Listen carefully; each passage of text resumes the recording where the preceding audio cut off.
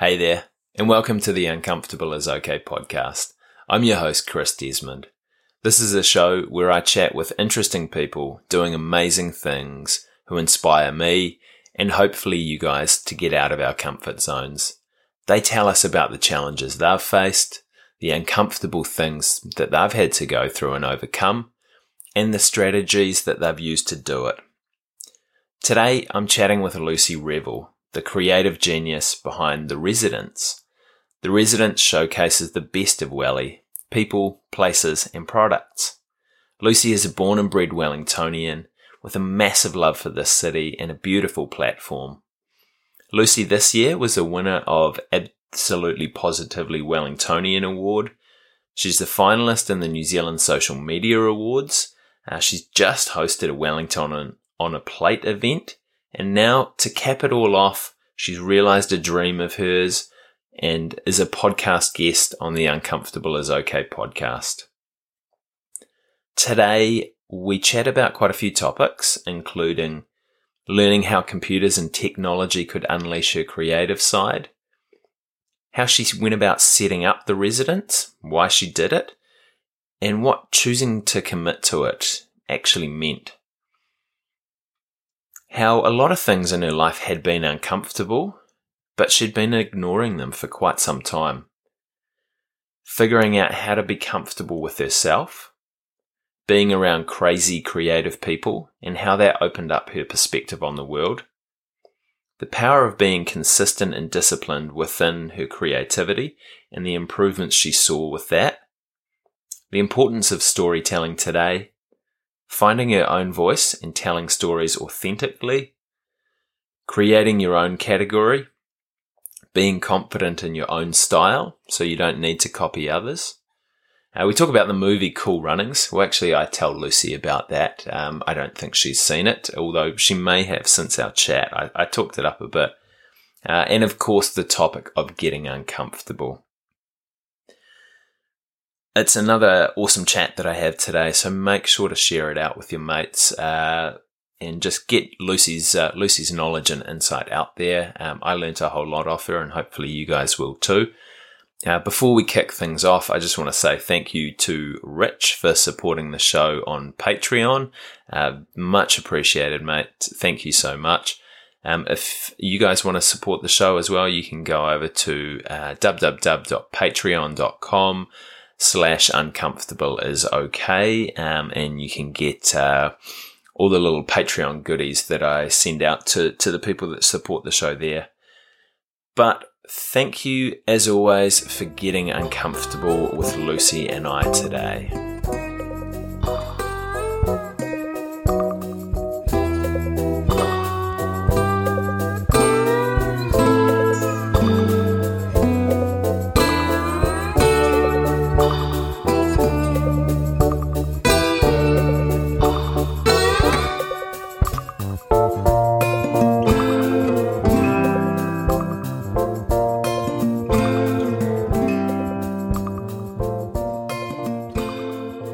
Lucy Revell, welcome to the Uncomfortable is Okay podcast. Thanks for popping around on a nice-ish Saturday morning in Wellington. Thank you so much, Chris. I'm happy to be here. Cool. And thank you so much for making me feel good when you said you've always wanted to be on a podcast. I have. So it was great to be your first. I'm sure there'll be a whole lot more. Thanks so much. It's a good, I've been really into podcasts, in particular for the last year, and just seeing, I guess, how that they can provide really specialist information for people who are super passionate about a particular subject area makes me feel like maybe I'm starting to become an expert on something. Yes! Yeah. Cool. Lucy, for the listeners that don't know you, can you give us a little bit of background about yourself, kind of where you're from, where you grew up? I can probably guess. And maybe, are there any kind of big formative experiences that you had growing up that have kind of pushed you along this track, do you think? Sure. So I was born in Karori, the most suburby of suburbs in Wellington, possibly only topped by Nio. But My parents are English and Australian, and they moved to New Zealand in the late 80s. I just grew up in a really lovely, warm, stable household. Mum and dad. Mum was full-time while we were growing up. And then when I was at school, I really was passionate about writing and art, painting, and also quite interested in technology, although I probably didn't know that I was interested in technology at a sort of teenage level. Yeah, what kind of technology are we talking? So from a young age, I was very interested in creating things using what tools were available to me. And so when we got our first computer in 1995, the program I loved the most was, for those of who can remember it, Microsoft Fine Artist and Microsoft Creative Writer, which was, much more interesting and interactive than, say, Notepad. Mm. So I remember spending hours on Microsoft Creative Artist and Microsoft Fine Writer, writing my own stories, making pictures. And I think that was probably the first time I learned about how technology and computers could be used to realize my ideas and my creativity. So that was my first engagement. The next real memory I have is falling in love with probably Neopets, which came as a spin-off of my Pokemon love of Pokemon, which I think most people did who grew up in the sort of 90s, 2000s. They had a Pokemon phase. And Neopets was a bit different, but it was an online website where you could play games and you could earn points, and you customized your creatures that you grew, and there were forums and chat rooms, and really enjoyed it, found it very interesting. And then that led on to joining MySpace when I was 16 years old, and that was a community for people who loved music. I found that I connected with lots of people in Wellington who didn't go to my same school, which was a private all-girls school and was a bit conservative. And I was probably conservative too, but I wanted to be edgy.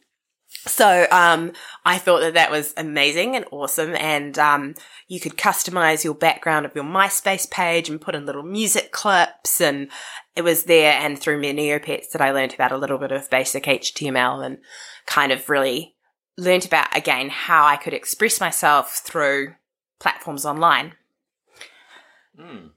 Very cool, very cool. So you've kind of been training yourself to be edgy since from a young age. We were Julia and I we went out for tea last night, and we went to the laundry. Yeah. Up on Cuba Street, and had their Wellington on a plate dine menu, which was absolutely delicious. They are not sponsors of this show, but I was in there and I was standing there. I was talking to Julia, and I was like, "We're like the least funky people in this whole place, aren't we?" And yeah. She's like, "Yeah." That's so funny you say that. I'm going to laundry for dinner tomorrow night. Oh, it's delicious. It's delicious. Enjoy. I will. The last couple of weeks I've been having conversations with people about like training a whole lot of different skills or characteristics that you want to develop. And going through that kind of through a phase of being curious about them to start with. And it sounds like, as well as the funkiness, also the expressing yourself and kind of putting it out there online to people is something that you were quite curious about to start with, and then kind of worked on to develop. How did you find that initially? Was that kind of challenging when you went from kind of creating your own stories and pictures to starting to do a little bit more kind of creative, personalized stuff online? So I think the biggest thing, so jumping forward, went to university, did a law degree, came out, worked for a while, found that didn't quite fit my mojo, and I was a lawyer, and was kind of wondering what to do. I think that the big question, the thing that really tipped me over the edge to take that love of creating things, which I hadn't really done for a long time. So by the time I was 25, I think I just recently turned 25, I, had been kind of just getting on with life, working, I realized that this was it. Like, I felt like for some reason turning that age made me really acknowledge that time was slipping through my fingers, and suddenly I wasn't just going to be permanently in my 20s. So that sounds a bit depressing, but it gave me a real push over the edge to commit to starting my blog, The Residents, which in actual fact was a relaunch. It wasn't really a starting, because I had created it a few years before in my final year of uni. Just Googled blogs, how to start a blog, and it came up with Blogger. So I'd started the platform on Blogger, and I wanted to create a blog that was like this creative who I really respected called Todd Selby. And he has a book called The Selby Is in Your Place, and another one called The Fashionable Selby and The Edible Selby. And what I loved about what he did was it was about going into people's world and inhabiting their world through pictures and getting them to write a little bit about themselves. And I felt like something like that would be amazing for Wellington because of its eccentric personalities, its creatives, and its engaged citizens, its community, which was very open and warm. So that was the thing that made me decide I was going to completely commit to writing a blog, and I would still call it The Residents, which I'd called it back then. All that happened was I just didn't really update my blog. I fell off the bandwagon, as so many wannabe bloggers do. But choosing to commit to it and making a decision meant that I also had to be comfortable in who I was to put myself out there online, because, of course, everyone has a different position, but I was quite conservative about what I revealed to of myself online up to that point. Like, I would not just put up any photos. I only wanted to put up a few, and my privacy settings on Facebook were relatively strong. So, I wouldn't say I was a person who had been putting themselves out there online a lot up to that point, but I decided this was the best way for me to fulfill my creativity, and no one was doing it in Wellington. And to me, that was a business opportunity more than anything else, just to try and find that market and corner it before anybody else did. Very cool. I want to jump back a little bit. We'll come back to talking about The Residents in its current iteration, but the first time that you started it up, why did you decide to begin it in your final year of university, and then why did you stop? So my life changed in my final year of university. It was the first uncomfortable. Well, it wasn't the first uncomfortable thing. Everything up till then had been uncomfortable, but I'd been ignoring it. And what happened was, when I was 18, I moved to Auckland for my first year of university. And while doing that, halfway through the year, I had a break in Wellington, met an ex-boyfriend, obviously then was current, and decided, I wanted to go out with this person, or they wanted to go out with me, and I'd moved down to Wellington eventually at the end of the year. Moved back to Wellington, which is why I ended up studying in Wellington. I'd have continued to study in Auckland had I not met him. So that was one good thing about the relationship, I suppose. But it turned into an emotionally abusive relationship, which I didn't know at the time. You can kind of only connect the dots looking back. And so because of that, things just, started fine, but then over the years deteriorated, and then they get a little bit better for a bit, and then they deteriorate again. And I went out with that person through my first year of uni through to my start of my final year of uni.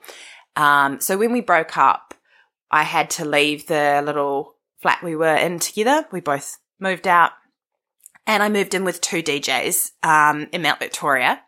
And I was no longer working in the law firm I'd been working in as an intern. I took up a job working at Hummingbird Bar on Courtney Place.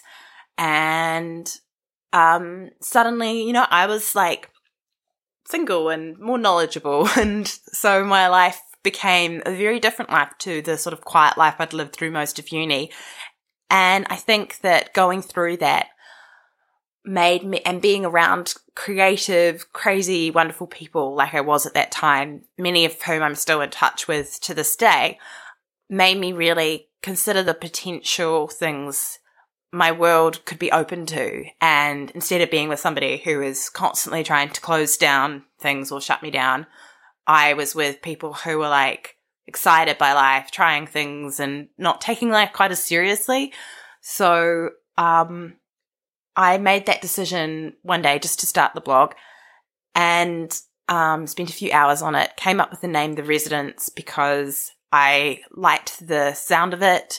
I Googled Wellington and Wikipedia came up and the first line was Wellington is a town, a city of 400,000 residents or whatever number it was. And it sounded snappy, kind of like the Selby. So that's why I chose it. And I continued with it on and off, but I didn't have the education, I think, from following bloggers or YouTubers myself to understand the level of commitment and discipline that it takes to making a blog successful. So this is also very early stages of Instagram. Instagram really didn't exist. Maybe it did, but it was still super early on at this stage. There wasn't the influencer marketplace that there is today. There was some YouTube, but again, these YouTubers weren't household names. It was an evolving industry still back in 2012. So I didn't have a roadmap I could really turn to understand where to go. I think, does that answer the question? Yeah, it does. It does. And thank you so much for sharing that. It's gives me a lot of insight to it, and obviously can't have been an overly easy time for you at that point as well. But it sounds like it's all been for the best in the long run. And sometimes with these experiences that we go through that are difficult at the time, they give us a really massive learning opportunity from them as well, and kind of almost create a whole kind of framework or perspective shift that we get with that. And I think for you, it sounds like that was kind of where the Residents was born. Yeah. As well, which is really, really cool. I describe it as, that time moving from kind of my old life into the new life, even though there were things that were, sad and unhappy and relationships that didn't work out or were never going to work out. It was like going from being in black and white to living in color suddenly. And I feel as though getting inspired by the world again was what made me want to embrace sharing this online magazine or this online blog that I could imagine and trying to realize it. But it wasn't really actually until life had settled down a lot more that I found the discipline within myself to see that through and to do it to the best standard that I knew I was really capable of, which is what I've hopefully achieved now. Lucy, with so you stopped for a few years and kind of went out into the workplace and were exploring those opportunities and testing yourself that way.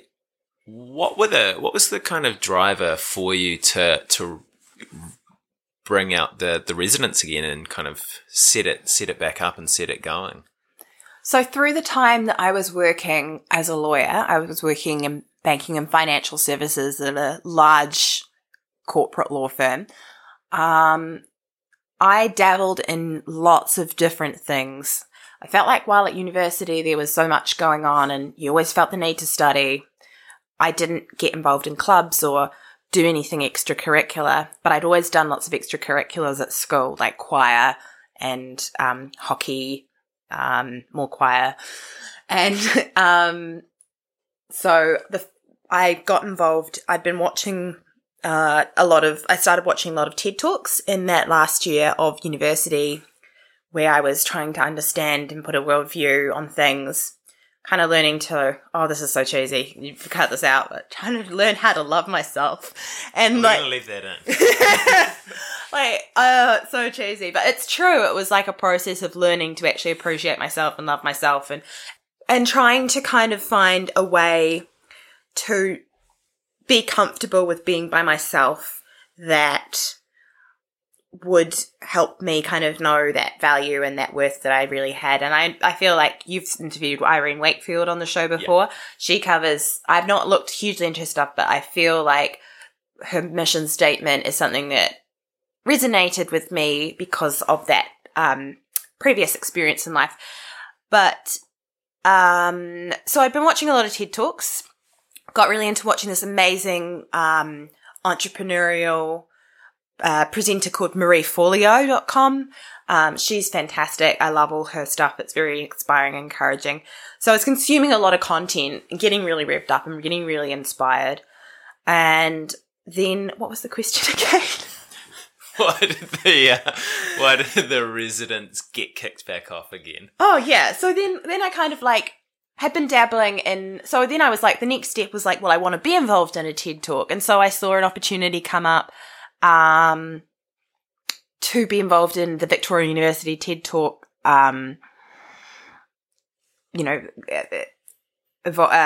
organisation, a committee. And I just tried and failed to do my own project single-handedly, which is a slight side tangent story. But basically, in short, I won a prize to put on an event at Shed 6 and thought I had the support of a experienced Wellington music producer to help me pull it off. And then he totally ghosted. And then I learned a very important lesson in life, which is that to get people to do stuff, you need to pay them.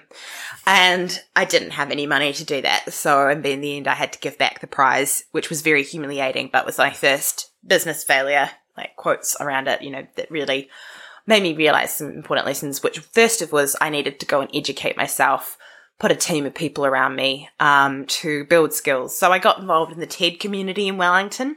And I did that outside of work for a few years. And then I also found slam poetry, which I did for a while too. That was a really cool group of people in Wellington. Found out about that through Inspiral Network. And not long after that, I found out, I was still sort of engaged in slam poetry. And this was back in 2015. I'd been doing it and was lucky enough that my friends were nice to me and didn't tease me too much about it. When I got an email actually out of the blue from a small cider company, and they'd found my old blog through trawling, obviously through lots of pages of Google, and asked if I would review their cider. So that for me was amazing that they'd found the blog and that they wanted me to review their product that I knew that they'd have put a lot of care and energy into. And this is just a tiny, tiny company called Steel Press Cider. And that was what sparked the feeling in me with that, I've turned 25 thing, that this was the time to do it. This was the time to commit. My boyfriend had just gone back to university, so I had some extra time on my hands because he was working evenings. And I hit upon this idea of you need a framework to start any blog, to start any podcast. You need a framework. And the framework I thought of was to ask people about what was their typical day in Wellington. And I started doing that initially. And then it turned into the fact that people were just more interested. It was just more interesting to talk to people generally and remove that contrived structure from there, but find out about the people who were the Wellingtonians. And I did that for a few weeks and I realized I was putting up one a week. And then I was like, what if I put up one a week for a whole year? So then that became my goal, was the grand audacious goal was to put up a blog post every week with the resident of Wellington for a whole year. And then I was like, well, I have to find a way to fit these cider reviews in. So I'm going to do other blog posts as well about lifestyle in Wellington and like the things to do and the things that interest me as a Wellingtonian, and merge this idea of an interview blog with the more personal blogs that I was enjoying and following that were self-styled by people who are YouTubers or bloggers. And that's kind of where this sort of weird mashup of the residents came. Fantastic. I mean, there's a lot of interesting stuff that you've talked about there, kind of in regards to concepts with it. And I think one of the ones that I want to touch on probably first is that consistency. And you mentioned discipline a couple of times through there as well. That to put something out every week or multiple times a week And to set yourself to do that for a year is quite a massive shift from going from not doing something like that to really kind of kicking that off. How did you prepare for that? Like, how did you get ready for that? And did you appreciate the level of commitment that it would need? I did appreciate the level of commitment that it would need. What I guess you don't appreciate when you start is you do start slow, but you get faster as you go along. So now I used to have to stop and start my recordings of people who I'd interviewed so I could transcribe them. And now I can listen to a recording almost all the way through without needing to stop it and transcribe the whole story as I go and edit it. And then I'll go through and read it through a few times just to make sure it's right. At the beginning, I picked random days of the week to publish. They weren't consistent. And then, I was always researching and looking up tips for how to improve a blog or how to create an audience. And one of them was, you need to give people a day of the week that is consistent. Doesn't matter how frequently you post, you just need to be consistent. So whether that's once a week, 3 times a week, you just need so that people know when to come back and to read. And so I was kind of changing between 2 or 3 posts a week, depending on the week. And I decided to commit to, it was originally, I think, Tuesdays and Thursdays, and maybe sometimes Fridays. And then I ended up changing that to Mondays, Wednesdays, Fridays. And then it became Mondays, Wednesdays, Fridays, and sometimes Saturdays, which I get to. I post probably 2 to 3 weekends every month.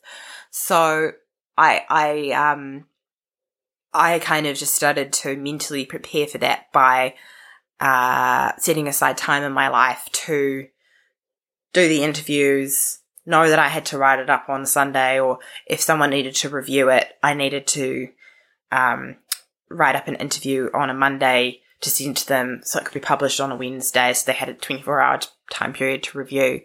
And what I started to see was improvement in the audience level. So I had a sort of growing, consistent audience for the first 4 or 5 months with a little dip in May, which has never been explained. And then suddenly in October 2016, I had a huge jump because I published a blog post about 3 dating ideas in Wellington under $20, $50 and $100. And clearly the people of Wellington need dating advice. And suddenly it jumped up and I had my first biggest month, which was, I think it was 12,000 hits. And my goal had been for my year 1, I was like, I'd love to get to 10,000 visits. Not page views, but like unique visitors per month on Google Analytics.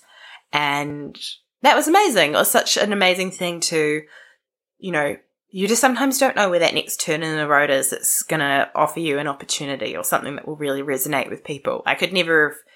I was starting to get into this idea of looking at what people were interested from the data and then trying to talk to people who wanted to work with me or wanted me to come to a show and be like, how can we make this jive with what people are wanting and hit that zeitgeist? Understanding that was quite a important shift in my thinking.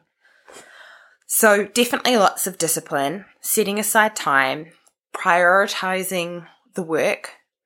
You just got to do the work. I mean, at the end of the day, I always think about Alice Brine, who was my number 1 first resident interview ever, the best person because she's gone on and done so many awesome things and she's now in London. But her thing was like, find what you love and then just know you've got to work really, really, really, really hard at it.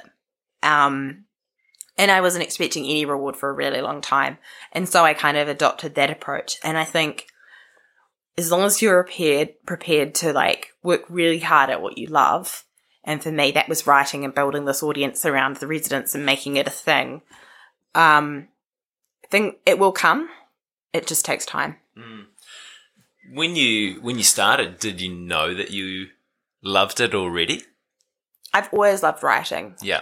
Photography's taken me more time to get into because even I was watching a documentary about Mark Zuckerberg the other day, like last night or the night before, and they were talking about how Facebook changed from written text, which was what so much of social networks were in the sort of 2000s, early 2000s, to being photo sharing.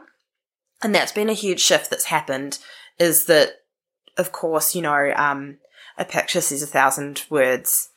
So I've had to improve my photography skills, and I'm primarily self-taught. I've never had a sit-down lesson with anybody about how to take a good photo. I studied art history at university, so that helps with understanding how to compose a frame or, ratio proportions of, a good image. So that really sort of pushed me out of my comfort zone. But over the 18 months or so that I've been doing this, nearly 2 years now, I've definitely improved. But I always loved writing. And I believe that writing is still very important in this social media age, and people are bored of clickbait. Of course, they'll still click it, but, if you really want long-lasting, meaningful engagement with your potential audience member or customer, if you want to tell them about why they should pick somebody, then you need to make sure that you tell a story. So telling a story through writing is still really important, in my opinion. Yeah. Has the love grown for the Residents as you've done more with it? I feel like I've always really loved it. There's been times where it's been stressful, but what's so nice now is I feel like there's now a community of people who love it as much as I do. Mm-hmm. And that sounds, I still feel a bit silly saying that because I don't really know, but there's some people who are always there on Facebook every Monday or Wednesday ready to hit the like button when I put up a new post, and people who leave comments consistently. And I've met some of them, and it's amazing because they're just so passionate, and it's incredible that they like this thing that I made and I keep making. And I met up with this girl who self-describes herself as my number one fan. And she won a giveaway this week. And she was like, I can't wait to see what's happening next on your journey. And it's so weird to hear someone say that. Like, it wasn't like weird in a creepy way. It was like weird because that's how I feel about the people who I really respect, who I watch on YouTube, or read their blogs. Like, I want to know what's happening next in their journey. But it's also my life. So it's so weird. Like, I'm struggling day to day sometimes to like wash my hair, and it's lovely that somebody's like got my back and they're batting for me and they want me to succeed. And, there was some trolling that happened. It's very unusual for me to get trolls, but I got a troll who oddly, wasn't an anonymous troll. It was someone from Wellington who I know, leaving some comments on an Instagram post recently. And a whole pile of people jumped in to defend me, who I didn't know, most of them. Like not hundreds, but like, maybe 5 people. And I was like, that's amazing. So I think that's been a really big shift this year, is that suddenly there's other people who feel more confident in sticking their hand up and saying, we like the Residents, we're coming, we really enjoy what you do. And I think it's harder in year one because those people aren't necessarily as confident in doing that, or maybe they don't exist yet. Yeah, that's really cool. Not cool that you had a troll, but cool that other people kind of stuck up for you with that as well, and in the amount of engagement that you're getting with people, and kind of the resonance that you get with the Residents. Maybe you should use that as title for a post. If you haven't used Sell it in my media pack. Be like, the Residents has resonance. Yeah, you could, don't slur that together too much. Just sound drunk. When you're writing and when you're kind of reviewing things, how do you balance writing for yourself with writing for your readership? I think My opinion is that it's a great line from Marie Forleo. If you're not talking to somebody, then you're talking to nobody. Maybe it's, if you're talking to everyone, you're talking to no one. And I think the most important thing is to write to make myself happy, because if I don't have that, then I've got nothing. If I'm trying to write in a way that doesn't feel natural to me, or that is to sell something that I don't believe in, or, promote something I don't really want to promote, and I've been placed in that position once, it really makes you feel sad, because it's a little bit like you're giving away a little piece of your soul, which sounds very dramatic. But, there's definitely things, I try and find a mix of things that I write for myself, and then things that I know that other people also are really interested in. So, for example, people really love reading anything to do with food. So, it's great to mix in little food guides or little restaurant reviews up with other content. But then also I'm really interested in bits and pieces to do with beauty, or I really like writing sometimes just rambly posts about my life or things that I've learned, or, 20-something burnout, things I'm interested in. And I think sometimes no one reads those ones, but other times they can take off, and they do well, because people really respect when you're trying to be honest. I think if you lose that authenticity of your own voice, people really notice it, and then they get turned off. And it's very easy to do if you end up working in a way that prevents you from feeling passionate or talking honestly about what you really care about.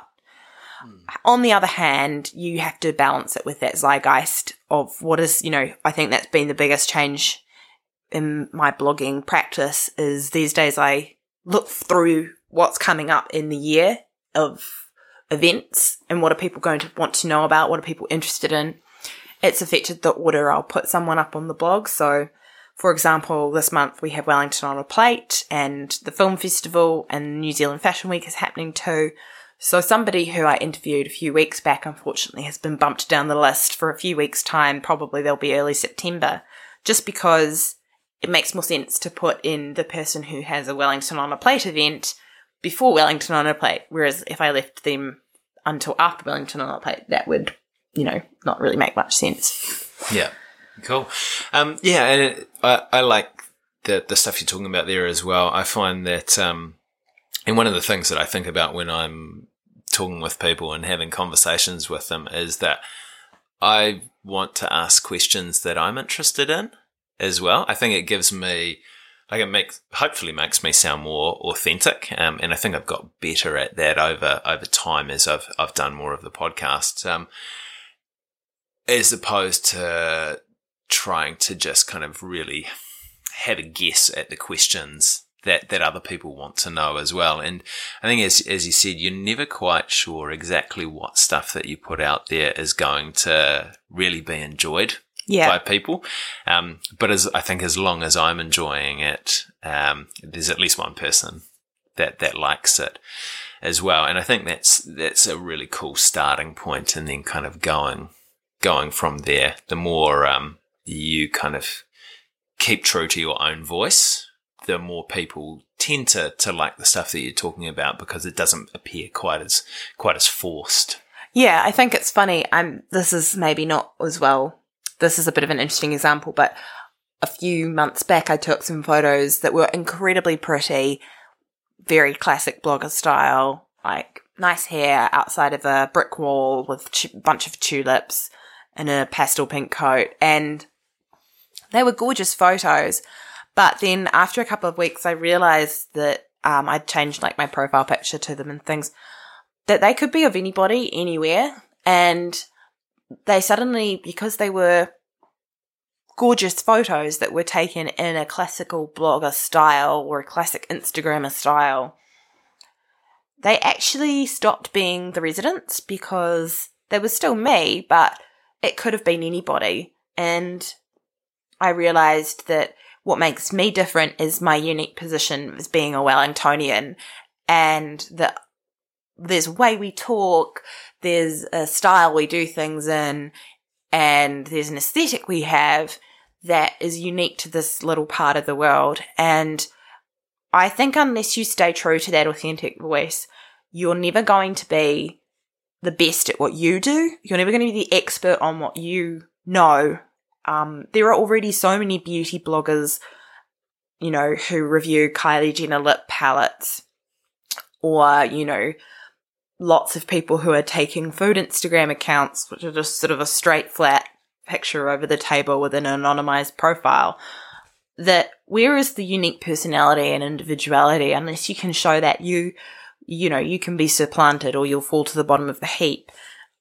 I think it's interesting, even with recently having been nominated for the New Zealand Social Media Awards, there's people who have much stronger followers than me, some of whom have hundreds of thousands of followers of me, who've ended up not being in this awards finals, but that's because they fall under categories where the competition is so much more fierce. And because I've kind of created my own category, which is this sort of weird hybrid of lifestyle and inspiring stories, I ended up in the social good category and I actually have a shot at winning. I probably won't, but, you know, I think it's, had I done things differently, I think when I found out I won the award, I went to my parents' house, told them, rushed off to the next thing, and as I was heading down the stairs to go and have the stairs of their flat to go and have a quick wash, bath, shower, I think I yelled at them in a very protesty way. I was like, you know, this is all because I actually stuck to what I meant to do and what I was passionate about doing. And if I had gone along with what I felt like was popular and everyone else wanted me to do, I would never have ended up in this position. And this is so exciting. And Mum and Dad were like, yes, come hurry up. Just, we hear you. We hear what you're saying, which is classically how our conversations go in our families. Everyone's shouting over each other. But yeah, I think unless you can be confident in your own style, you really risk falling into the sea of other people who do what you do, but they do it better. Yeah, I think that's a great lesson to take for life in general as well, is that you need to kind of figure out yourself and what you're interested in, and then kind of go and enjoy doing it, really, so you can become the best at it. Because I've just had a flashback to the movie Cool Runnings. Have you seen it? Oh, I haven't, but that's the book. Yeah. I know what it's about, though. It's about the Jamaican bobsledders. It's when Sanka says to Doris, I used to be able to probably quote every word from it. Is when they went to the Olympics and they tried to copy the Swiss team style because the Swiss team were the best bobsledders. And Sanka says to Doris, he's like, we can't be going and copying no one else's style. We've got our own kind of style. We're Jamaican. Yeah. So it's that kind of thing. 100%. I don't know why I flashed back to that. I haven't seen it for ages, but I might have to do a rewatch of it. And it's like though what we were talking about at the start with wanting to be edgy in MySpace. I've realised that my whole thing is mum vibes / lady of the manor country estate. That's just my thing. And, I spent so long trying to be cool and it's like they talk about in the book, not Girl on the Train. It's the other one where he gets Gone Girl. She talks about being the cool girl and the cool girl drinking beer and always staying skinny and hanging out with the guys. And like, that idea has been propagated for so long. I tried to kind of live up to that ideal, and like, that's just not me. I love a bath and scented candles, and I like to put on my nice pearl earrings and comfy olive-coloured trench coat and, walk the fluffy dog. It's just my thing, and I feel like The Residence has really, really made me have to feel comfortable with that, like 100%, because it's too much effort to try and be someone else or to copy somebody else's vibe. I couldn't be a kind of, this like Kardashian spin-off style of being hot or trendy. It doesn't vibe with me, and people would know I was faking it hard. So has it almost been a bit of a therapeutic tool for you to find out more about yourself? I think that what it has been is it's allowed me to be my truest self, because I have always internally identified as being a creative person. And the hard thing for me was starting work after having done a law degree and seeing other people come into a room, look at me up and down, and think of me as being the person who would have the answers and be the compliance person. And that stressed me out so much. It made me literally want to tear my hair out. I actually sometimes do tear my hair out, because I have this thing where I pull my hair out sometimes, which I've had for a long time, but like it's called trichotillomania. It's actually a thing, but I don't have it bad. But like anyway, I just think the idea of being someone who I wasn't, and what I love is that, you know, I have a day job, and there is certainly elements of creativity in my day job working in policy, but at lunchtime I go and I talk to amazing people and I take photos and I create things and construct, and it fits into my whole life. So I'm finally being able to be myself. That's how I feel. And maybe that's therapy, but I just see it as finally getting round to do that thing I was always meant to do, which hopefully one day will lead to all the other great things I'd love to have in store for the future. Very cool. Are you comfortable about talking about where you want to take the residents? Yeah, sure. I think there's a lot of exciting things coming up in the next couple of months, personally and on the blog. I've just done I had my first guest post last month, which was really exciting because I had never let anybody touch it. But I asked somebody who I really respect, called Sasha Borisenko, who's from Auckland, to write a blog post about why she liked Wellington more than Auckland. And I'm hoping to get a couple of other guest writers in who I'm probably going to be contacting directly as opposed to open for submissions. Just to sort of expand the voice a little bit more, because I think there's other people I admire who I'd like to contract to have their say in the context of the residents, to bring more attention to the work that they do and the creativity of Wellingtonians. I think, you know, I take it one week or 1 month or one day at a time, and the beauty of doing this is that my inbox is a treasure trove. Like, I don't know what I'm going to get through from one day to the next. One day it could be spam, and the next day it could be an offer to write for an international magazine.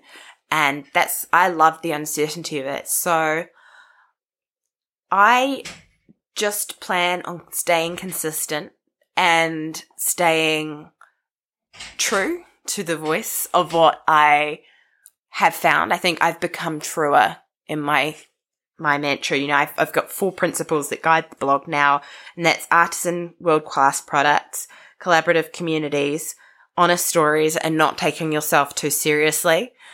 So I intend to stay true to all of those.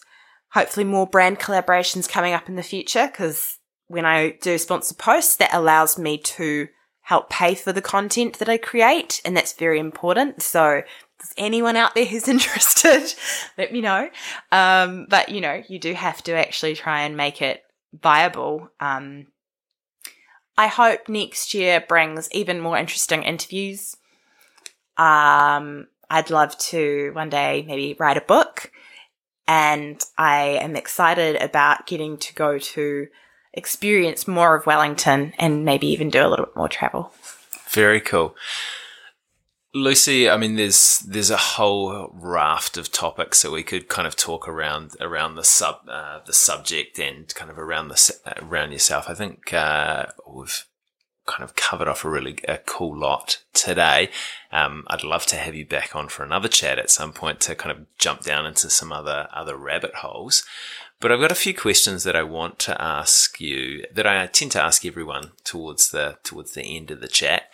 The first is, can you tell me about a time that you failed and what you learned from it? So for me, the biggest one has to be the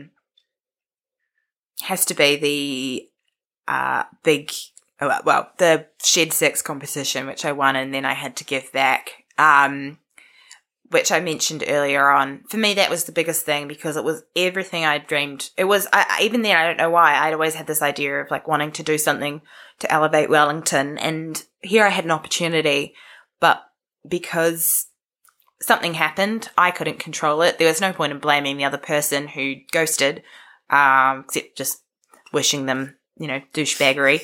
And then my wishes came true because it rained on their festival.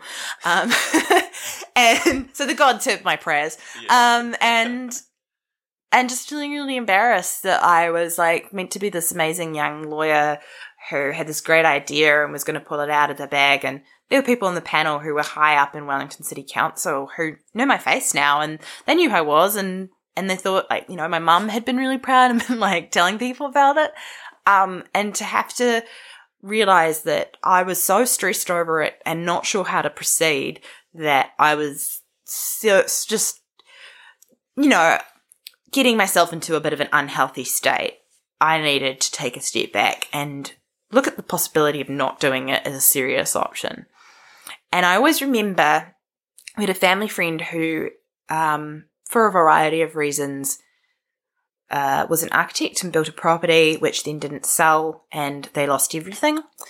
And she said to me at the time, I remember she said to my mum that she really admired my decision to stop and to not proceed to a point where I couldn't go back and to give it back, because I think that in reflection, that's maybe something that person would have liked to have done, but they continued for their own pride and for the reasons, that they needed to felt a need to please other people. And I think that it's really important to understand that pleasing everybody, the idea of trying to please everybody is a surefire way to making yourself unhappy. So you need to feel comfortable with the idea of even failing, to try and do what feels right and go with, do what your instincts are telling you, but it may take a while to arrive at that point. I like that. I really like that one. What was the last uncomfortable thing that you did, and how did you get through it? The last uncomfortable thing I did was, that's a difficult question.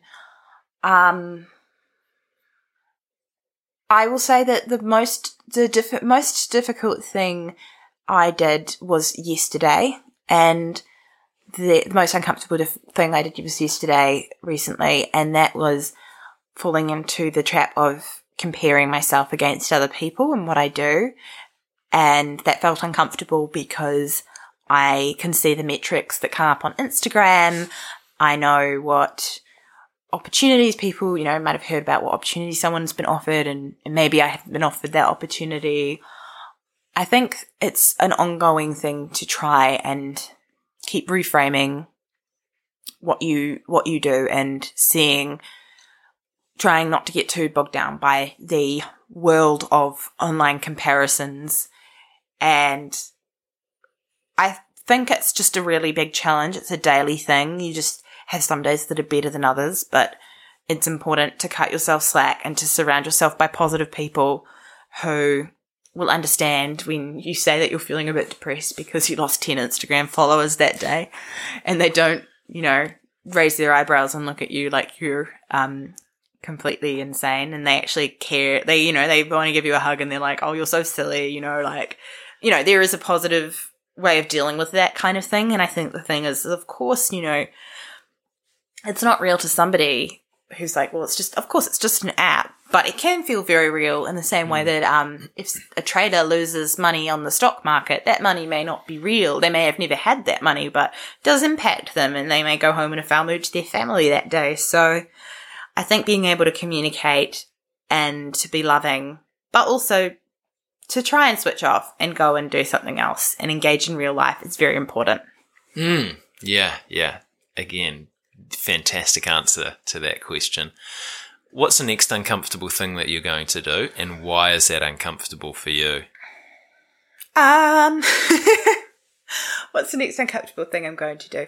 I'm going to be going to New Zealand Fashion Week at the start of the week of the 27th of August, and that will be uncomfortable for me because I just booked the tickets on a whim, having been accepted as press, and I don't know what to expect. I'm staying with a friend. I'm going to be away from Wellington for a week, which sounds lame, but I think I've become more of a homebody since I started the residence.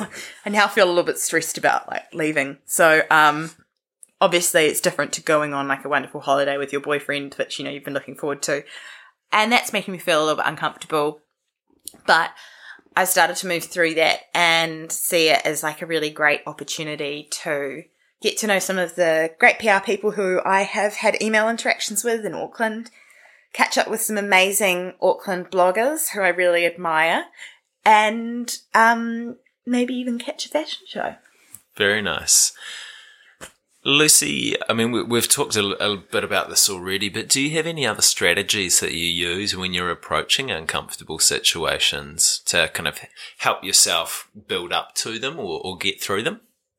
I used to have this thing, which I don't use as much anymore, and I used to call it Think It Out. Mm-hmm. And that's where I would just literally imagine the scenario in my head that was the worst case scenario and how I'd approach it, which is probably a little bit like, I think David Beckham talked about visualization once. That kind of idea of visualizing the worst case scenario that could possibly occur and how you'd approach it and handle it and whether it would really be the same, because I think fear is always in the unknown. So if you can kind of imagine that situation through to the end and how you would feel, it removes the power of the feeling within yourself, and you often diffuse that tension that you are holding. I think that really works. I also practice yoga because I find that helps me clear the slate of the things constantly traveling around in my mind. So I definitely think a session of yoga, or even just whatever it is that gets you moving, really helps to re-put everything into perspective. Yeah, definitely. I find that as well, is that you can kind of bring things back and use kind of physical movement, or kind of focus on the breath to just. I liken it. Sometimes my mind feels like I've just tossed a Barocca into a glass of water and it's just fizzing around everywhere, going all over the place. That yoga or getting out and going for a run just actually slows everything down and just brings it back, so you can, it puts things in perspective, as you say. Lucy, I've got 2 more questions for you, but before I ask them, I just want to say thank you again for coming around and sharing some time with me today. It's been really cool to meet you and kind of get to know a little bit more about you. Thank you so much as well for your honesty and your openness in answering questions. It's been absolutely fantastic. And thank you also for being an example of following what interests you and doing what you love, and actually starting to see some cool, really awesome stuff happen from it. It's really wicked. Now, first question for you is easy. If people want to find out more about you, if they want to kind of go and learn about all the amazing things that Wellington has to offer, how can they do that? Where can they go? They can go to www.theresidence.co.nz, and that's the residence spelt with a T, not a C-E.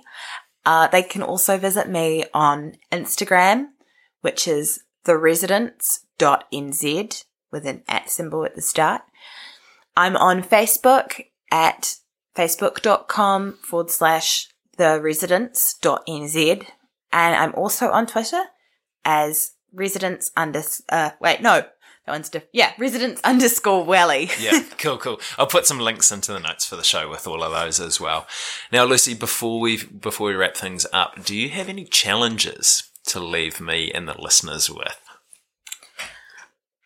I would challenge listeners to start before they are ready, which means don't underestimate the power of a side hustle. Don't think that it has to end in a full-time job or money or anything in the future that you sort of maybe conventionally think is successful. Measure your success by the how it makes you feel more like you, and whether what you're doing helps you to achieve that feeling of wholeness within your own sense of identity.